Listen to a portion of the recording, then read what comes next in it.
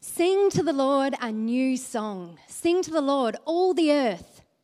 Sing to the land, praise his name. Proclaim his salvation day after day. Declare his glory among the nations, his marvelous deeds among all peoples.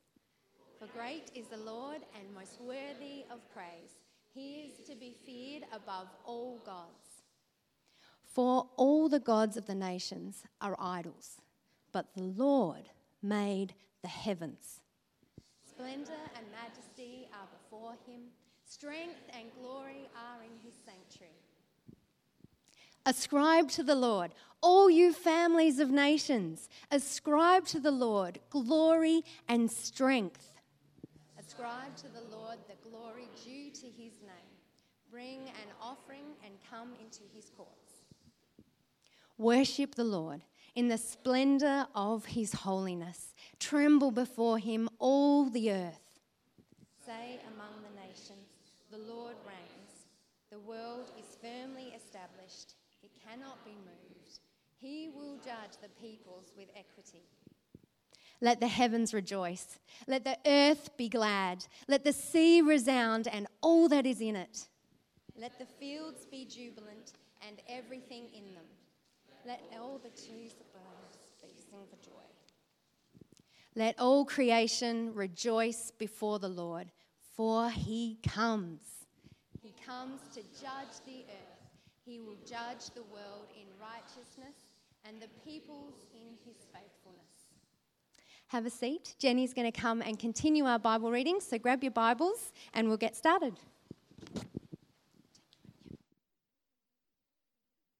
Morning, church. Our first reading is taken from Philippians chapter 2.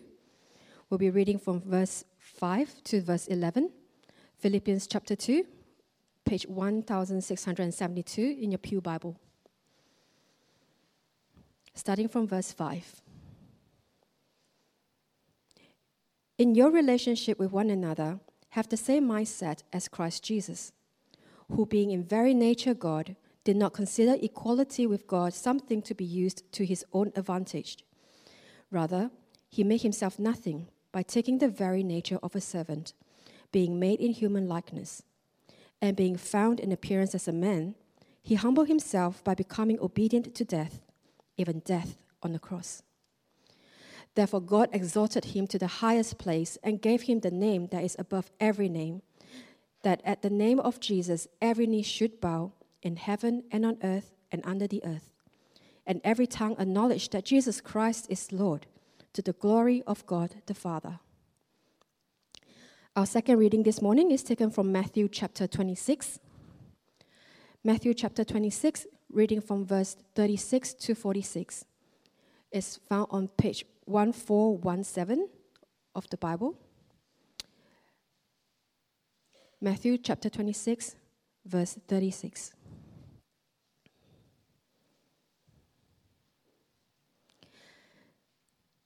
Then Jesus went with his disciples to a place called Gethsemane, and he said to them, "Sit here while I go over there and pray." He took Peter and 2 sons of Zebedee along with him, and he began to be sorrowful and troubled. Then he said to them, "My soul is overwhelmed with sorrow to the point of death. Stay here and keep watch with me." Going a little farther, he fell with his face to the ground and prayed, "My Father, if it is possible, may this cup be taken from me, yet not as I will, but as you will." Then he returned to his disciples and found them sleeping. "Couldn't you men keep watch with me for 1 hour?" he asked Peter. "Watch and pray so that you will not fall into temptation. The spirit is willing, but the flesh is weak." He went away a second time and prayed, "My Father, if it is not possible for this cup to be taken away unless I drink it, may your will be done." When he came back, he again found them sleeping because their eyes were heavy. So he left them and went away once more and prayed the third time, saying the same thing. Then he returned to the disciples and said to them, "Are you still sleeping and resting? Look, the hour has come, and the Son of Man is delivered into the hands of sinners. Rise, let us go. Here comes my betrayer."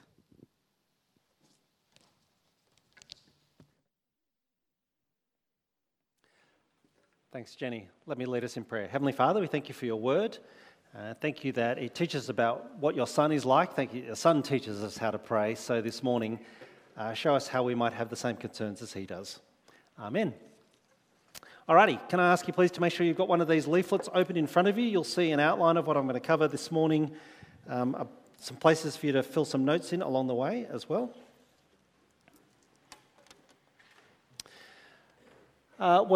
As you know, we're making our way through the Lord's Prayer on the lead up to Christmas, and last week's big idea was that your picture of God determines how you pray. And we saw that we pray to our Heavenly Dad, who always gives us what's best for us, not necessarily everything that we ask for. Well, this week we come to the first of the requests that Jesus teaches us to pray to that wonderful God. And actually, it's the same idea, just expressed with three different images. Hallowed be your name, your kingdom come, your will be done on earth as it is in heaven. And the key word actually in all of that is the word your. Hallowed be your name, your kingdom come, your will be done on earth as it is in heaven. And that leads therefore to today's big idea. It's printed there on your handout on the left-hand side. The big idea, we pray for our Father's concerns before we pray for our situation. We pray for our Father's concerns before we pray for our situation. Of course, the big question is why? What could make you want to pray this prayer first? Because unless you want to, it'll never be more than lip service. So you'll see what I want to cover today. 3 ideas, 3 reasons why we pray for our Father's concerns before we pray for our own situation. Point 1, because God's name is powerful and worthy of praise. On the right-hand side, point 2, because God's King is worthy of our allegiance. And point 3, because God's will is perfectly done by God's Son. Okay, firstly, point 1, because God's name is powerful and worthy of praise. You'll see on the left-hand side there, I've asked a question, what's in a name? What's in a name? Names, as we know, they are significant. They're significant when someone won't tell you their name or won't introduce them to you. You know that something is going on there. Names are significant for the way in which they're spelt and pronounced. Now, I need to say this because this is one of the things I've had to deal with throughout my life. My surname is Lin. Okay, so it's Lin. It's not Lim. It's not Lind. It's not Ling. It's not Lum. It's not Lam. Thank you in advance for all of you afterwards who will now deliberately say my name wrongly, as happens often. The meaning of a name is also significant. So my name, Jeffrey, it means divine peace. Asked my mother about that one. I don't know why she chose that, and she probably regretted it. We had a guy who came to 7pm for a number of years here, a guy from mainland China. He became a Christian. He wanted to choose a new name for himself, so he chose the name Hammer. And I remember asking him, Hammer, why did you choose the name Hammer? He looked at me very seriously. He said, it is a strong name. And fair enough. On your handout there, point 1, in the ancient world, to invoke someone's name was to summon their power. To invoke someone's name was to summon their power for your behalf. So, 1 Samuel 17, this great episode between David and Goliath. Verse 45, David said to the Philistine, you come against me with sword, spear and javelin, but I come against you in the name of the Lord Almighty. Which begs the question then, what is God's name? What is the name of God? Point 2 there on your handout, God's name is... Now, normally when you see a blank on the handout, you grab a pen because you know I'm going to tell you to fill in the blank. It's a little bit tricky this time. Have a look at Exodus 3, verse 13. This is the episode where God has commissioned Moses to go and lead his people out of slavery in Egypt. Verse 13, Moses said to God, suppose I go to the Israelites and say to them, the God of your fathers has sent me to you. And they ask me, well, what's his name? What do I say to them? Verse 14, God said to Moses, I am who I am. This is what you're to say to the Israelites, I am has sent me to you. Now, not real persuasive, I suspect, for Moses as he faces this situation. That God's name is, the reason it's a blank is because actually it's unspeakable in many ways. It's loosely translated in English as Jehovah or Yahweh. But what we're being told is that God's name, it is synonymous with God himself. It's synonymous with God himself. The reason is because no one gave God his name. No one is before God. No one is greater than God. He is entirely self-autonomous. He is independently complete. And so the name of God, it is powerful. Now, to be precise, in the Lord's Prayer, hallowed be your name, the name there is the name of our Father in heaven. By the time we come to Acts, we find more specifically that it's the Son's name that can save us. So there on your handout, Acts chapter 4, verse 11, Jesus is the stone you builders rejected, which has become the cornerstone. Salvation is found in no one else, for there is no other name under heaven given to mankind by which we must be saved. We're being told that Muhammad's name will not save you. We're being told that Buddha's name will not save you. We're being told that Krishna's name will not save you. Only the name of Jesus can. Just as your own name cannot save you in any way. If you look at the passage there from Genesis 11, this is the so-called Tower of Babel episode. Verse 4, they said, "Come, let us build ourselves a city with a tower that reaches to the heavens so that we make a name for ourselves. Otherwise, we'll be scattered over the face of the whole earth." Which is exactly what happened. A Christian is someone who realizes that only the name of Jesus can save. A Christian is someone who says, "Jesus, I need your help because I cannot save myself." A Christian is someone who understands that Jesus will quite literally die to save us. What a powerful name that must be. Now, because of this, God's powerful name, it is worthy of praise. It is worthy of praise, hence the title of this point. God's name is powerful, it is worthy of praise.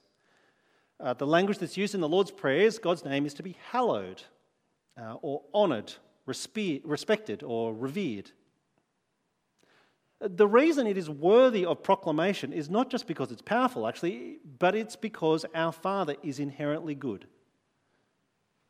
And so, in a sense, without being crass, you really want him on your side.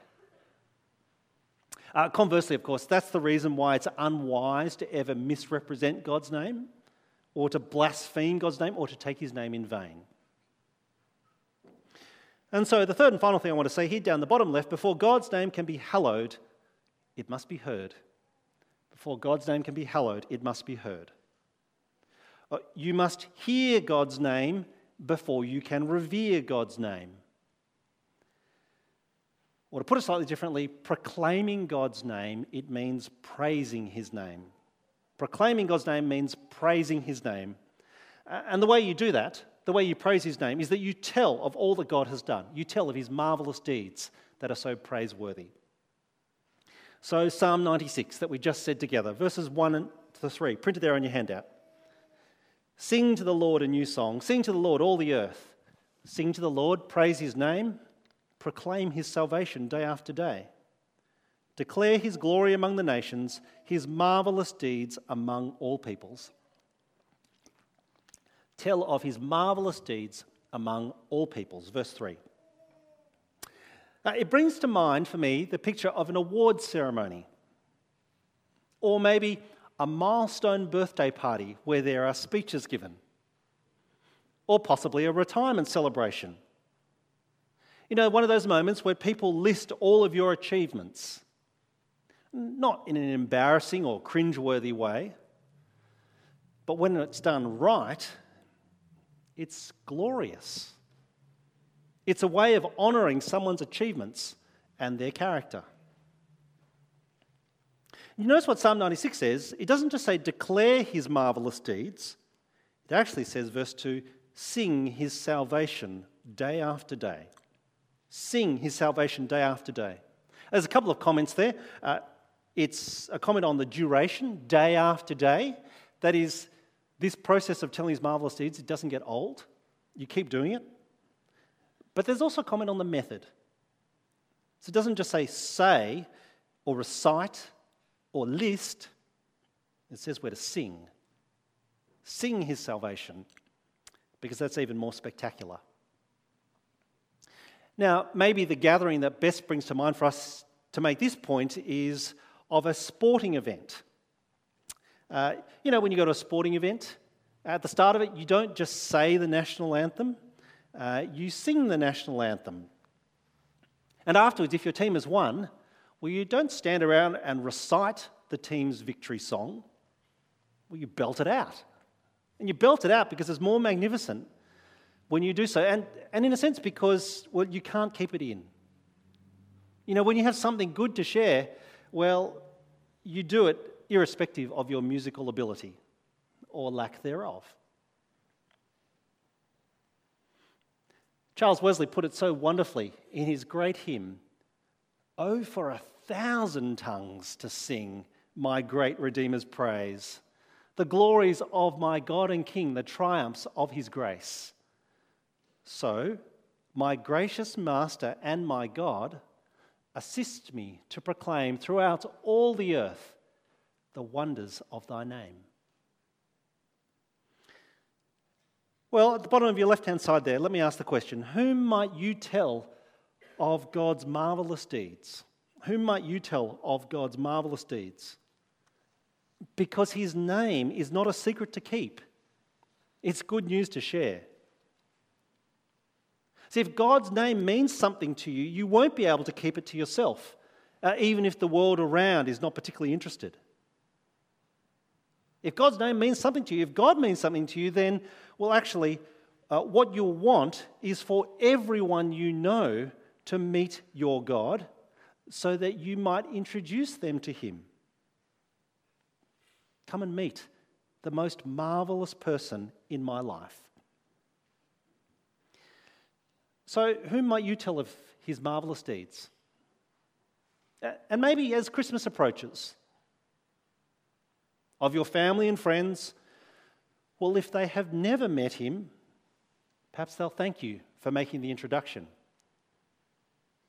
And even if you've tried telling them before, perhaps over many years, oftentimes they've not been interested, well, maybe their circumstances and their situation have changed this year so that they might be ready to meet him now. Why do we pray for our Father's concerns before we pray for our own situation? Well, firstly, because God's name is powerful and worthy of praise. Turn over to the right-hand side, point 2 then. Here's the second reason why. Because God's King is worthy of our allegiance. Because God's King is worthy of our allegiance. Now you'll see I printed there a question to start this. It's actually a pretty straightforward question. What are the 2 necessary requirements for a kingdom? What are the 2 necessary requirements for a kingdom? It's not a very hard question. Well, firstly, you need a king or a queen, but you need a monarch. And the second thing that you need, of course, is, well, you need subjects. You need people for them to rule over.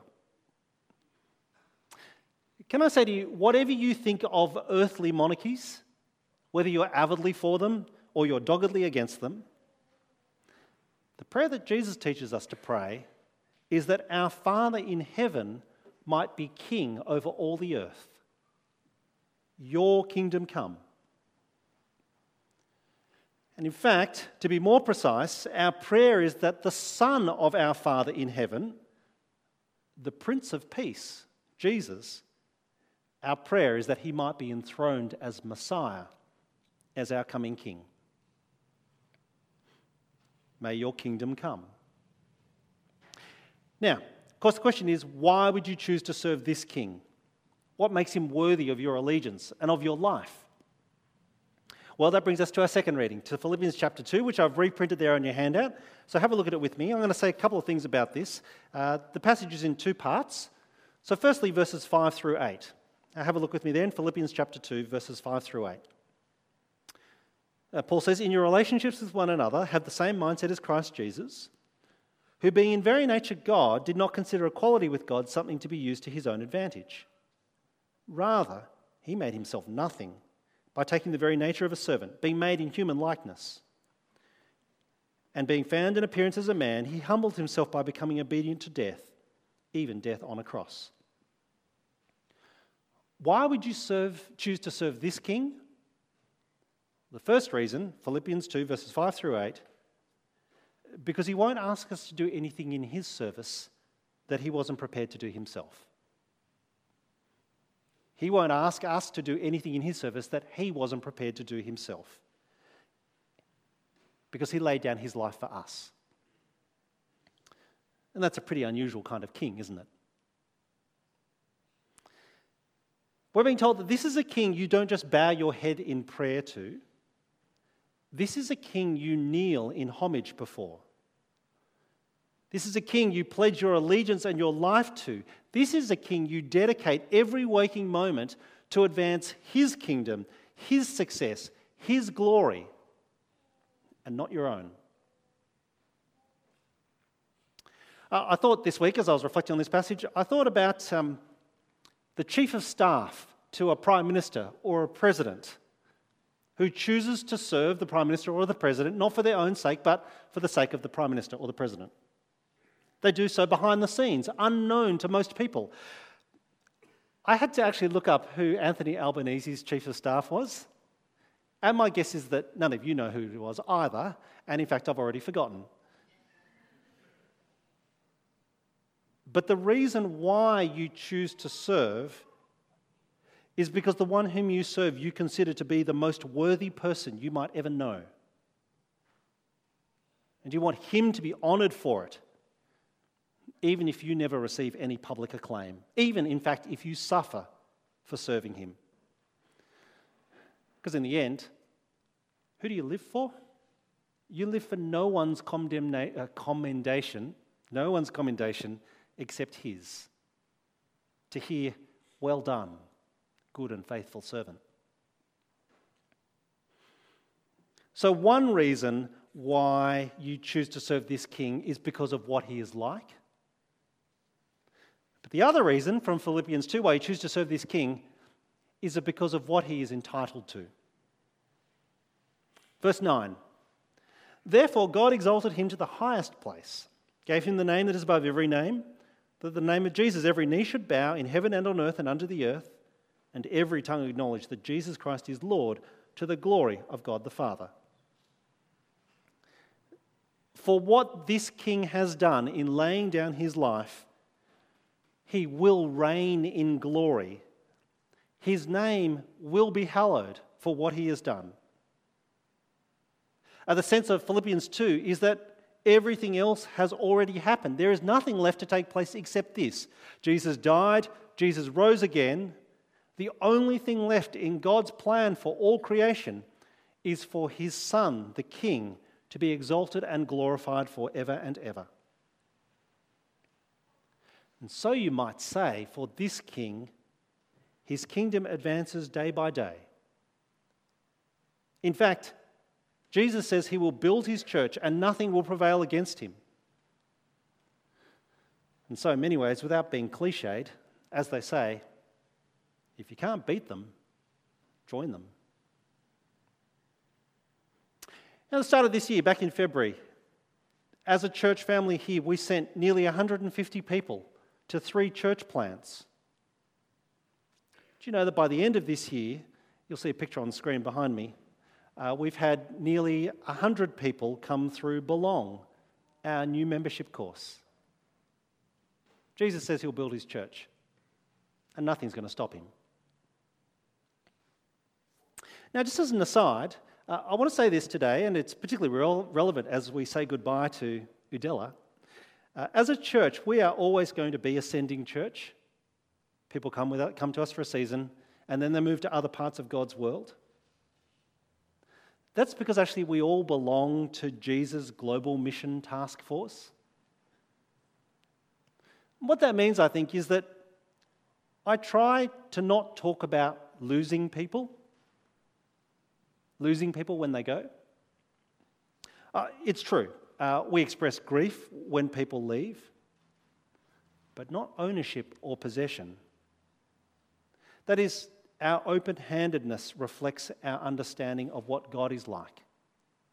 They belong to him, not to us. And the thing is, I'm pretty confident he'll keep bringing more people to us because Jesus' plan is to make disciples of all nations. and nothing's going to stop that. Well, what does this king want you to do in his service? What does this king want you to do in his service? Well, at least part of the response that the Lord's Prayer is directing us in is to pray his kingdom come, to be involved with all that we can to help his kingdom come, or as we'll see in just a moment, to see his will done on earth as it is in heaven. A really interesting thing is that this is not just for any one of us individually, this is for all of us collectively. See, we belong to a movement, to an enterprise of which Jesus is the head and king. So, what does that look like in practice? Well, here are a few suggestions. What does it mean to want and to work for his kingdom coming?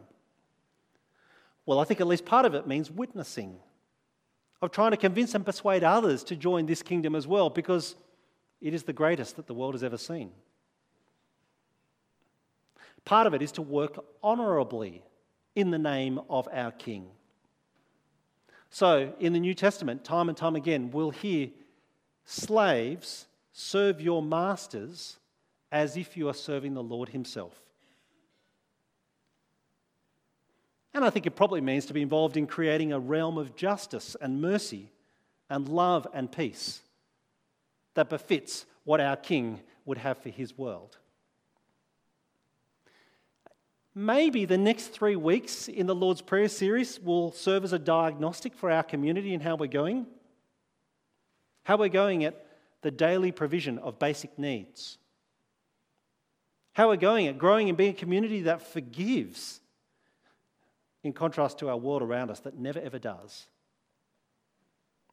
Or how we're going at leading each other away from temptation and not towards it.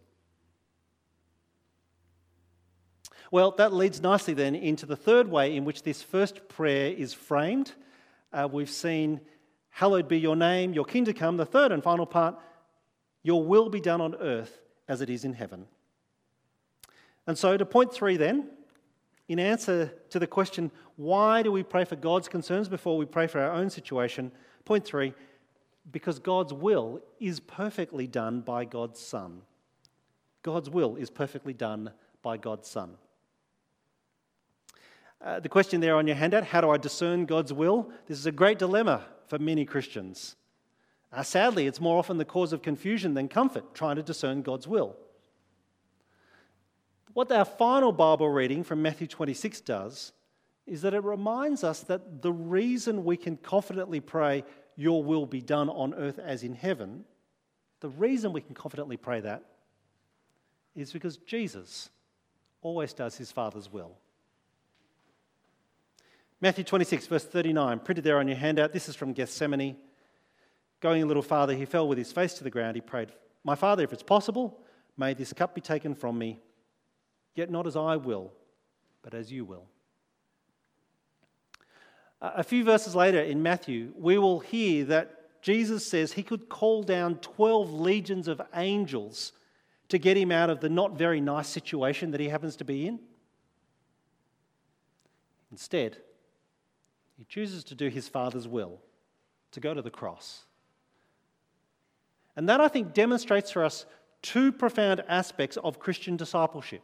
2 profound aspects of Christian discipleship. Firstly, that the Christian life is simply lived in imitation of God's Son. The Christian life is lived in imitation of God's Son. If God's Son does his Father's will perfectly, then what we seek to do is follow in his footsteps. But the second aspect of Christian discipleship we learn from Matthew 26, well, it's that when we fail, we're so thankful that Jesus does not. When we fail to do our Father's will, we are so thankful that Jesus does not. Doing our Father's will is hard. It's not always what we would choose. It's certainly not what the world approves of. In fact, the world will condemn you and persecute you if you try and live according to God's will. Just ask Andrew Thorburn. Or ask Jesus in Gethsemane. thankfully, we know that the will of our Father in heaven above, it will be done on earth below. See, what is already true in heaven, it will soon enough be true everywhere on earth. And that's how I think we can be, I'm going to use a phrase here, that's how we can be pre-committed to the advancement of God's will before we pray for that it would be done. That's how we can be pre-committed to the advancement of God's will before we pray that it would be done, even before we know what it is. In many ways, it's exactly the same as the previous image of kneeling in allegiance at the foot of your king before you know what mission he will send you on. Can I say that in many ways that's part of the reason and part of how Wendy and I ended up here in Adelaide. I grew up in Sydney. We spent most of our life there. And when we went to Bible college, we kind of had this assumption that we would stay in Sydney at one level, but that we started praying that God might make it possible for us to be involved in ministry to students somewhere else in Australia. Our assumption had been that we'd just start in a graduate position there, make all the mistakes there. But being pre-committed to doing God's will meant that when He answered our prayer, really, we had no choice but to go. I don't know if that thought sounds scary to you, of being pre-committed to the advancement of God's will even before you know what it is. I want to say it is. At times it's terrifying. But can I say to you, if you are a Christian, it is the prayer you first prayed when you turned to Christ. It's the reason why at baptism we say these words: I sign you with the sign of the cross to show that you are to be true to Christ crucified. That you're to fight bravely under His banner against sin, the world, and the devil. And that you are to continue as Christ's faithful soldier and servant to your life's end. Can I say just how wonderfully encouraging it is that despite all the challenges that we have faced and seen in this year gone by, well, in 2023, in our Explore Outreach course, we had 60 people participate. Over the course of this year in our church, we've had 15 baptisms, 11 in our 2 commitment Sundays. Well, like kneeling before our King in allegiance, praying, your will be done, it changes everything. If you have a look on your handout there, I've given you a short quote from something that someone showed me earlier this week. The Lord needs to break down our tendency to cry out in prayer, your will be done, and then to get up and still try to impose our will on our circumstances. Praying your will be done, it changes everything, and it's confronting. But it's also the most wonderful relief. You know why? Because when you don't know what to pray, when you're faced with 2 equally awful situations or scenarios, what do you pray? When you're faced with 2 equally good outcomes, what do you pray? Instead, we pray, your will be done, knowing that Jesus will do the Father's will, even when we cannot. When we don't fully know what God's will is, Jesus does the Father's will. When it all feels too hard, Jesus does the Father's will. When it seems like God's plans cannot possibly come to pass in this situation, Jesus does the Father's will. When we look back in disappointment at things that have taken place, when we look back with regret or even shame, Jesus does the Father's will. When we look forward with uncertainty, nervousness, fear, trepidation, Jesus does the Father's will. And when we fail, And when we let him down, still, Jesus does the Father's will. How apt that in a moment we're going to hallow God's name by singing the Lord's Prayer itself. Your glorious cause, O God, engages our heart. May Jesus Christ be known wherever we are. We ask not for ourselves, but for your renown. The cross has saved us, so we pray, may your kingdom come. Let your kingdom come, let your will be done, so that everyone might know your name. May your song be heard everywhere on earth, till your sovereign work is done. Let your kingdom come. Let's pray. Heavenly Father, we thank you for all that you've done for us in the Lord Jesus Christ. Thank you that he was faithful and obedient, even to death on a cross. Thank you that you have raised him in glory, and that all remains is for his never-ending exaltation and praise. Give us the strength, O God, to live for him and for the honour of his name each day. Amen.